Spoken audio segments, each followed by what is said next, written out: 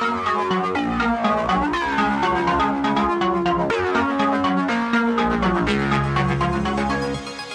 is Dr. Marty Freed, Dr. Shreya Trivedi, and Dr. Dave Ree. This is the Core IM 5 Pearls podcast brought to you by Clinical Correlations, bringing you high-yield, evidence-based pearls. Today we are discussing troponins. Thank you to our peer reviewer, Dr. Ernie Mazzaferri, a cardiologist at The Ohio State University, Wexner Medical Center. And we are so excited to introduce Dr. Dave Ree to the podcast. Woo, woo. Dave has been leading our 12 Lead Thursday series on social media, so it's really awesome to have him on the podcast. Great to be here, guys. Thanks for having me.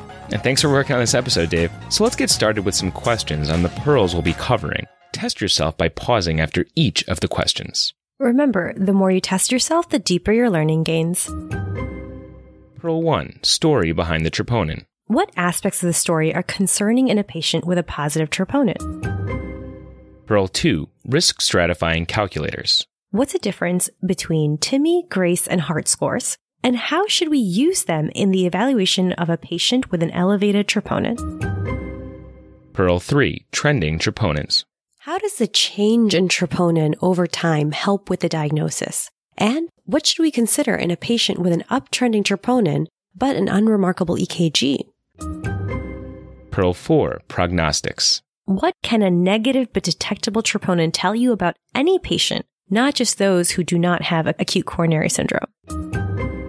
And Pearl 5, a throwback pearl, first-line meds for alcohol use disorder. All right, what are the first-line medications used for alcohol use disorder? So listen, guys, sometimes troponins can be easy to interpret. So, for example, a longtime smoker presents with sudden onset crushing chest pain, EKG with ST elevations, and the troponin is like 20. But the rubber meets the road when that exact same patient's troponin is 0.04, or the chest pain is a bit vague, or the EKG is nonspecific. So the real question is, how do we interpret troponins when the story isn't so cut and dry? Ooh, this is going to be good. I cannot wait to dive deeper into this. But before we do so, let's take a step back and ask ourselves, what exactly is a troponin? Yeah, so this is super important to keep in mind when interpreting the test. When we say troponin, we're really referring to cardiac troponin I, which is a protein specific to cardiac myocytes and released when the cells are injured. So if you see a positive troponin, you know cardiac myocytes were injured. Right, but that injury can be from ischemia, like acute coronary syndrome, or from other injury.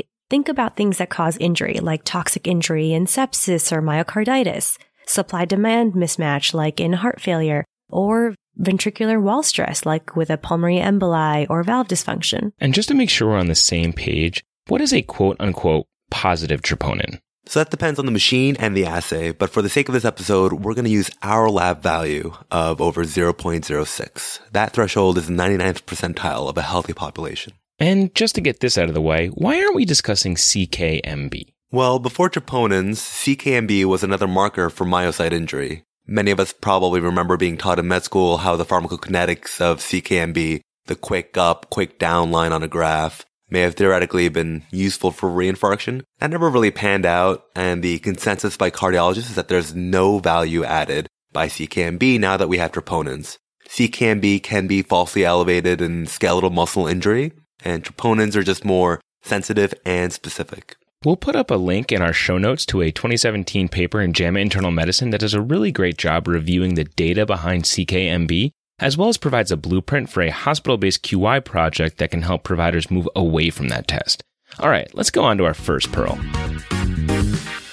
Let's start with a case. We have a 72-year-old female with a history of hypertension and gout who presents to the ED with 2 episodes of acute chest pain while washing dishes. Initial troponin is 0.05. That is below our lab cutoff. We spoke to several cardiologists, and here's what one would be thinking right now. So that trope is negative, but it's also detectable. And that's a very important distinction to make when you're thinking about a patient. That was Dr. Greg Katz, a third-year cardiology fellow at NYU. He's received numerous teaching awards, so we really appreciated his input. We'll hear from him periodically during the podcast to get his take.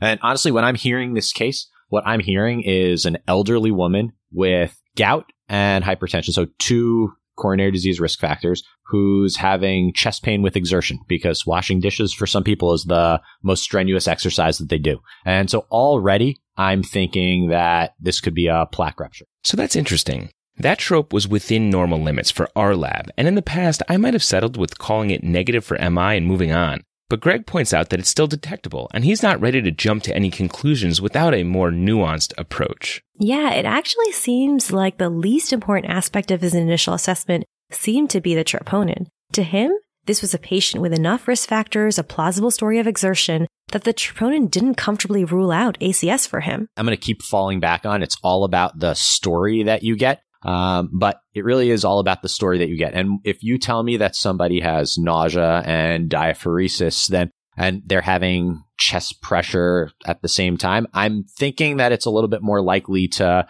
be an acute coronary syndrome. But I don't know that they don't have a viral gastroenteritis and they are having like a little bit of pain from the vomiting. It's all about what the clinical story is. And all of those things play a role in how I'm sort of internally adjusting and calibrating my pretest probability of a plaque rupture or an occluded coronary. Yeah, so we really need to spend the extra few minutes to tease out the details of the story. Lots of people present weirdly with their coronary disease. Diabetics, women, elderly patients, chronic kidney disease patients.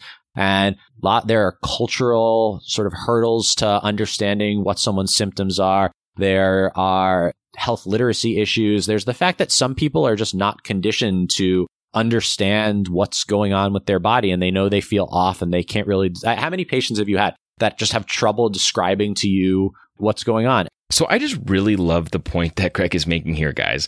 We always hear the phrase, patient is a poor historian, and we forget that it's not the patient's job to tell us a narrative that fits neatly within a singular illness script. That's our job. Yeah, and we absolutely need to consider the barriers that exist for a patient to tell their story. Right. Let's say we have a patient without any of those barriers. We get a clear chest pain history story. Now, what aspects of that chest pain story should raise our suspicion for ACS? Well, we were always taught in med school how typical angina is substernal pressure that is triggered by exertion and relieved with rest or nitroglycerin. The other classic associations were radiation to the neck or left arm, diaphoresis, shortness of breath, maybe some nausea or vomiting. Right. And that's what I thought too and was taught until I looked at an old JAMA study that looked at thousands of cases of MIs and their chest pain characteristics. Guys, take a guess as to what had the highest likelihood ratio to predict a true MI. Exertional chest pain? Diaphoresis? Okay, right. Fantastic guesses. Actually, exertional chest pain had a positive likelihood ratio of 2.4 and diaphoresis 2.0. So both findings do increase the chance of finding an MI, but I've been taught that the likelihood ratios less than about 4 are really not that great. So, the finding with the strongest predictive power for a myocardial infarction? Radiation to the right arm or shoulder had a positive likelihood ratio of 4.7. Whoa. Yeah. And then radiation to both arms or shoulders came in at a likelihood ratio of 4.1. And the symptoms with the lowest likelihood ratio? That's not surprising. It's the chest pain described as pleuritic, positional, reproducible, or sharp. So our first pearl about troponins is actually troponin isn't everything. While it's specific to cardiac myocyte injury and the lab assays are really sensitive, it's not the be-all and end-all of diagnosing ACS. The cardiologists are really drilling into the background and the story to help put that troponin into a much larger context.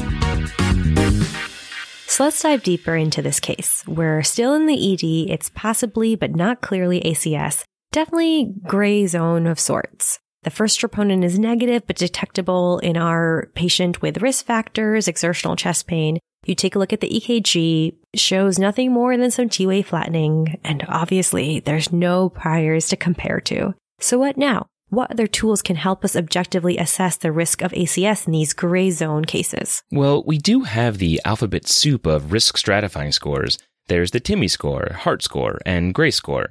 Then I made the mistake of Googling this, and there's like 7 other scores. There's the EDAC, there's the Vancouver chest pain score, because obviously Canada needs to get involved with another scoring system here. Right.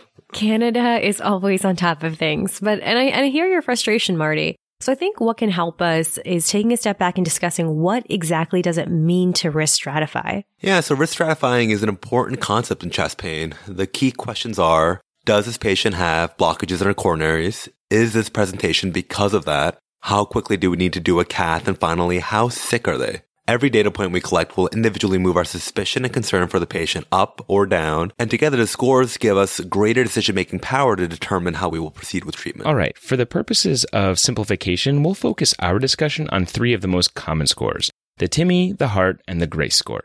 Right. And I think it's worth pointing out that all of these tools can be used in patients who you suspect have ACS. But we also need to appreciate that there is no single tool that fits all scenarios. So each was validated with a particular registry. Some of the scores included patients in the ED, while other scores enrolled those who were already admitted. So true. Some of the information we're about to discuss is visually represented in a recent issue of JACC that included a table of several different scores and their component parts. We'll link that paper in our show notes.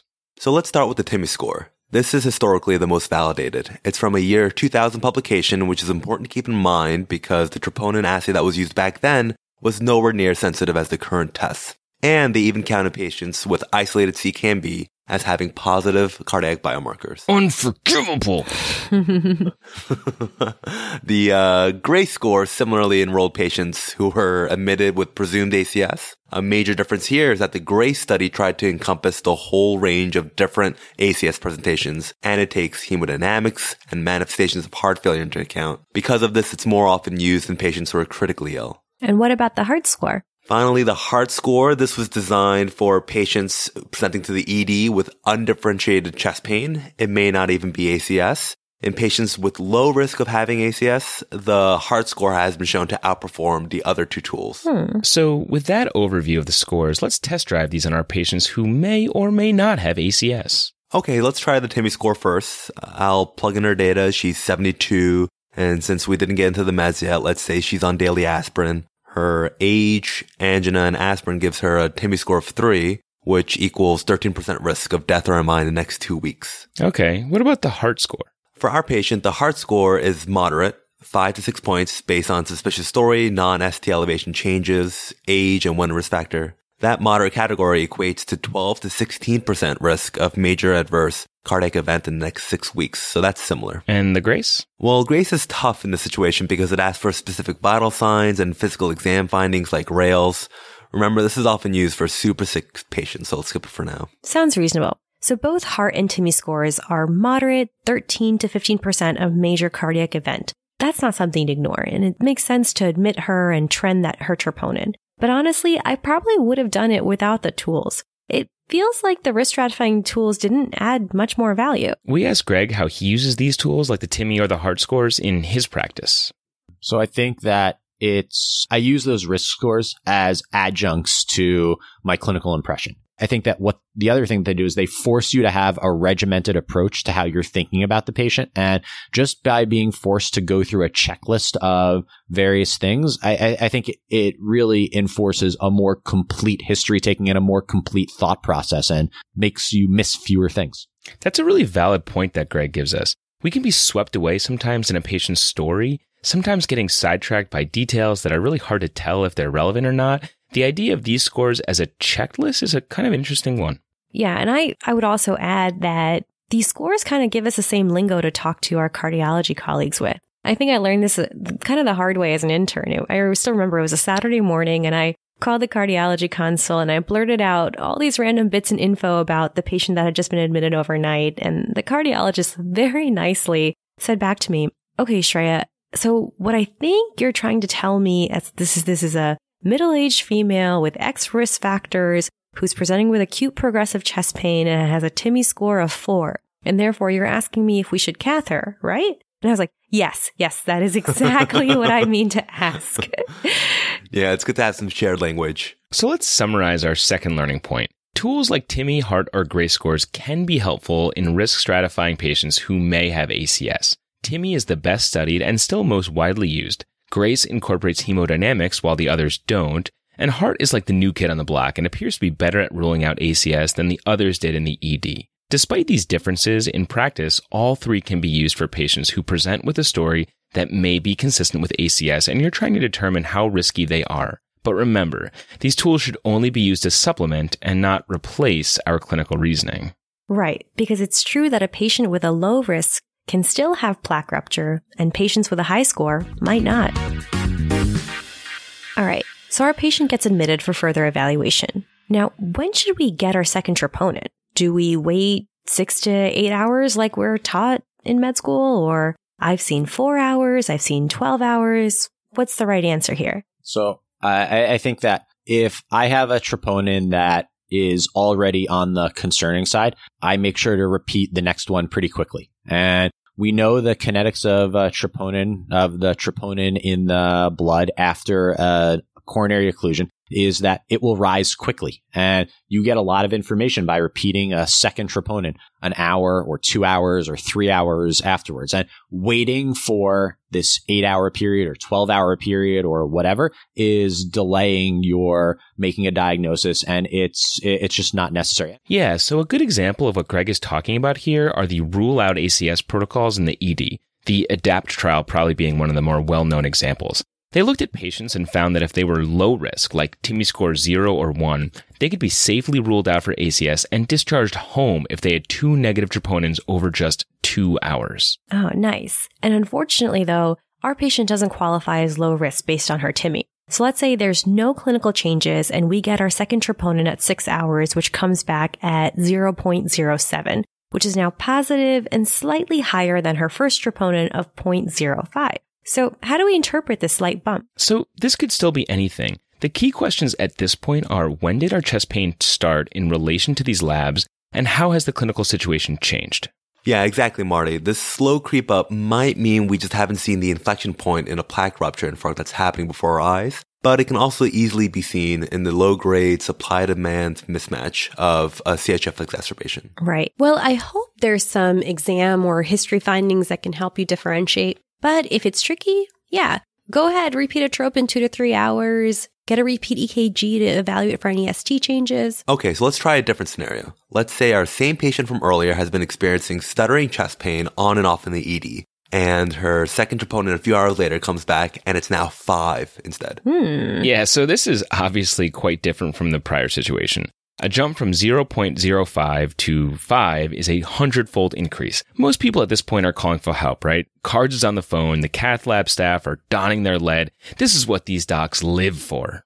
Okay, the news team is assembling. But let me throw a curveball here. What if the repeat EKG still doesn't have any ST changes along with that elevation in troponin? I think we're still doing the same thing about talking to the cath team, but is there anything else we're missing? One of the pearls I learned from cardiologists is that a blocked left circumflex artery is the most common electrically silent MI. So if the clinical picture is suggestive of a real ACS event, like in this scenario when the trope went from 0.05 to 5, but the EKG doesn't show any ST changes, you should go searching for ST elevations. Get a posterior EKG that can show a left circ STEMI, and while you're at it, you can also get a right-sided EKG for an RCA occlusion. If you've never done them before and you don't know where the leads go, you can just search for them on Google Images. Or on our social media, we have a 12 Lead Thursday series, and we just put together a post that walks you through this. Right.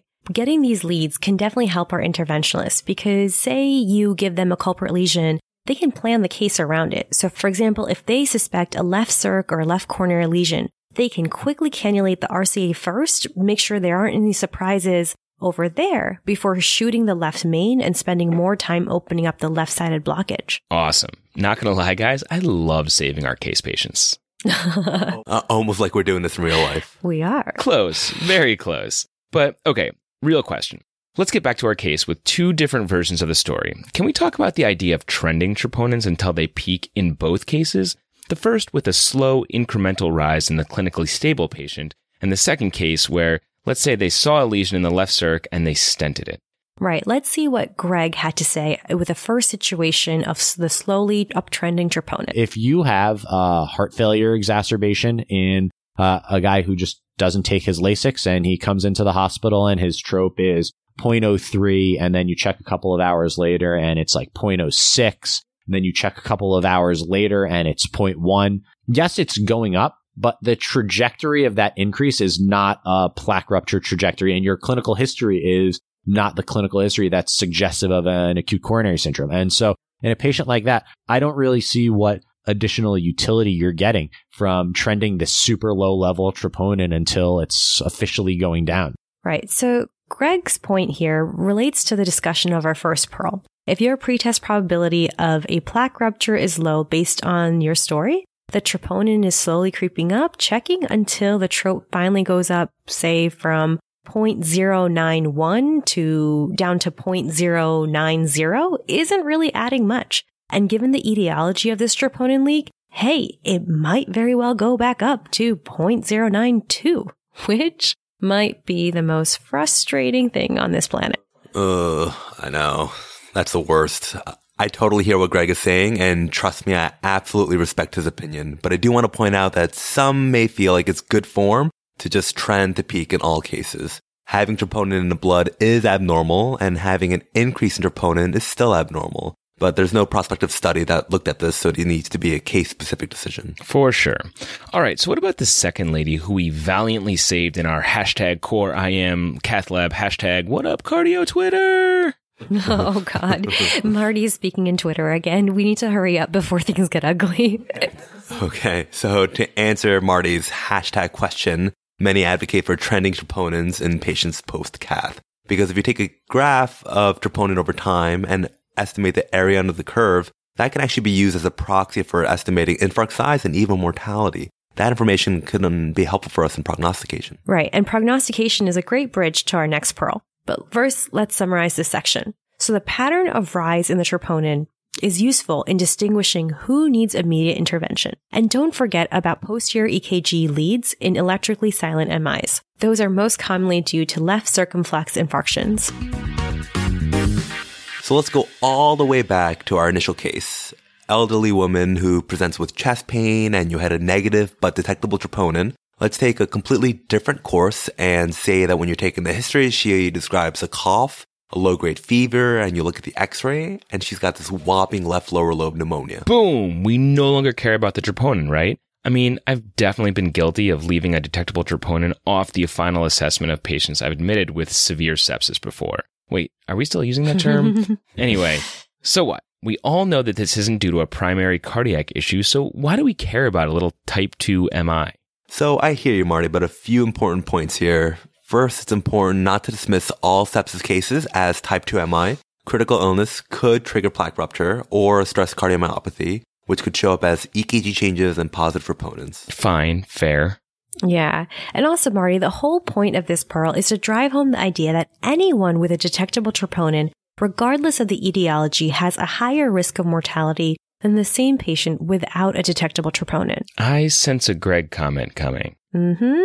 Because even in healthy cohorts, people who have detectable troponins die younger and do worse. And so the fact that you have a troponin that is detectable is in and of itself, even if you are coming in with sepsis or you're coming in with a stroke or you're coming in with, just leg pain, a detectable troponin portends a worse outcome than an undetectable one. And there have been lots of studies looking at healthy cohorts of people with troponins that are detectable in their blood and seeing how they do over time, and they die sooner than people who don't. Another group of patients where we hear about this all the time is in end-stage renal disease. I hear from my residents, hey, this patient had an elevated troponin, they have end-stage renal disease, and therefore it's a quote-unquote false positive. My follow-up question is a false positive for what? Troponin I is still specific to cardiac myocytes. A troponin still indicates myocardial damage. You don't just get false positives because of end-stage renal disease. Although, because troponin is renally clear, it will take longer to do downtrend. Right. To hammer this home, any positive troponin in end-stage renal disease, regardless of the mechanism of injury, has been shown to predict a 2 to 5-fold increase in all-cause mortality. I guess you guys make a solid point here. So while these detectable troponin levels aren't necessarily pointing us toward a primary cardiac etiology, and we really should convince ourselves that we're not missing anything before we do that, they are clearly telling us something about these patients' overall risk of death. That's right. After all, cardiovascular disease accounts for roughly 50% of deaths in patients with chronic renal failure. So these patients are definitely sick, even if they're currently clinically stable. I think a useful way to think about this group of patients is how you might sign them out to your night float colleagues. Patient is X-year-old woman admitted for sepsis with detectable troponin on arrival, thought to be type 2, now stable on antibiotics. This communicates a higher level of risk, right? So when they get the called for chest pain or hypotension or whatever, the night float starts with that leg up.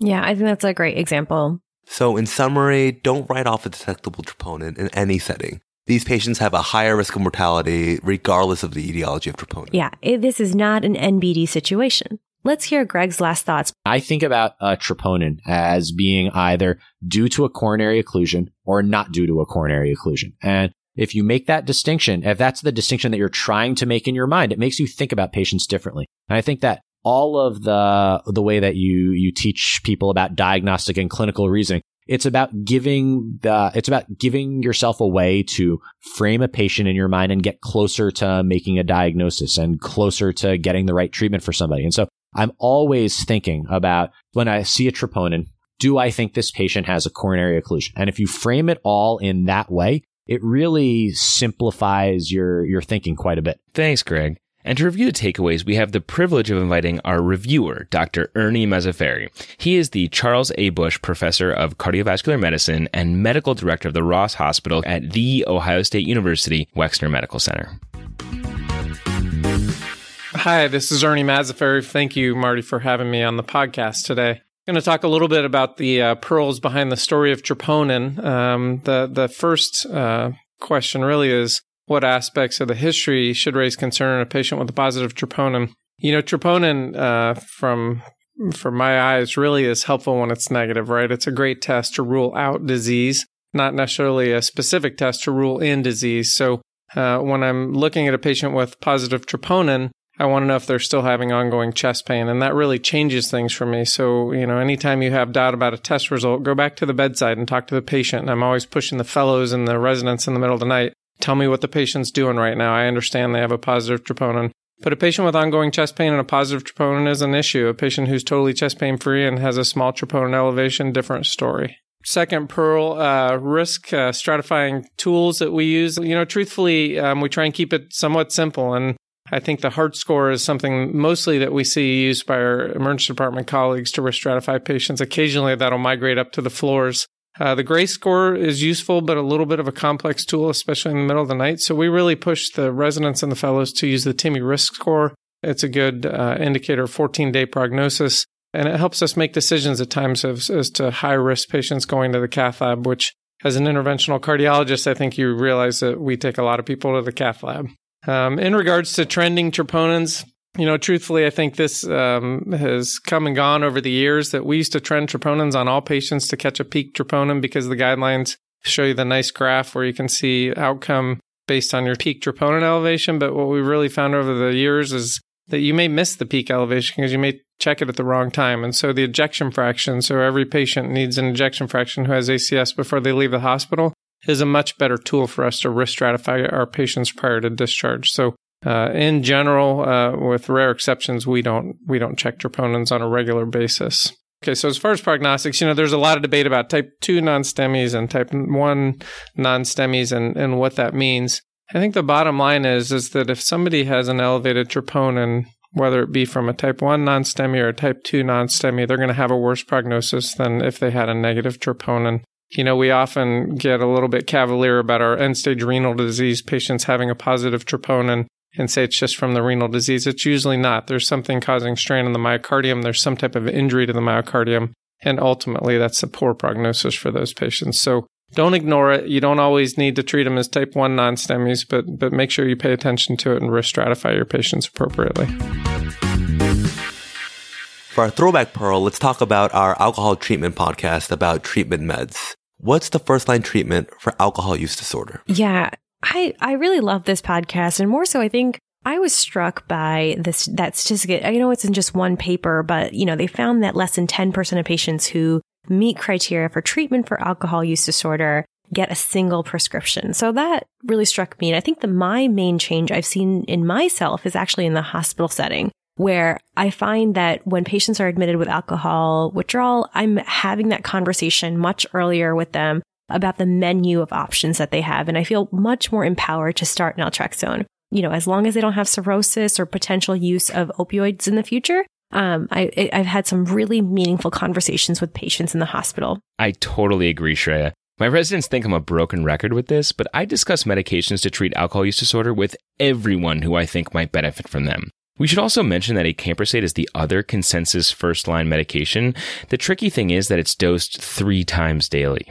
Yeah. And, I didn't really think of acamprosate as a first-line med, but then the number needed to treat of 12 to prevent any drinking kind of helped me think about it differently. Honestly, I haven't started it yet, but maybe in patients who I encounter that have a potential use of opioids in the future, and I think with shared decision-making, just making sure that they're okay, taking it 3 times a day, I might start it.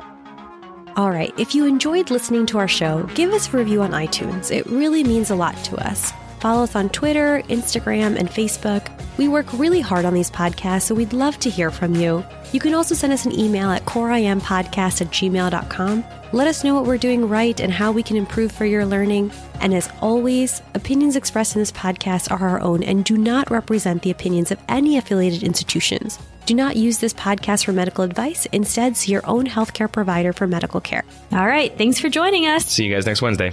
Take care. So wait, Dave, can you say it again? I liked how you said it in the first version where you were offended.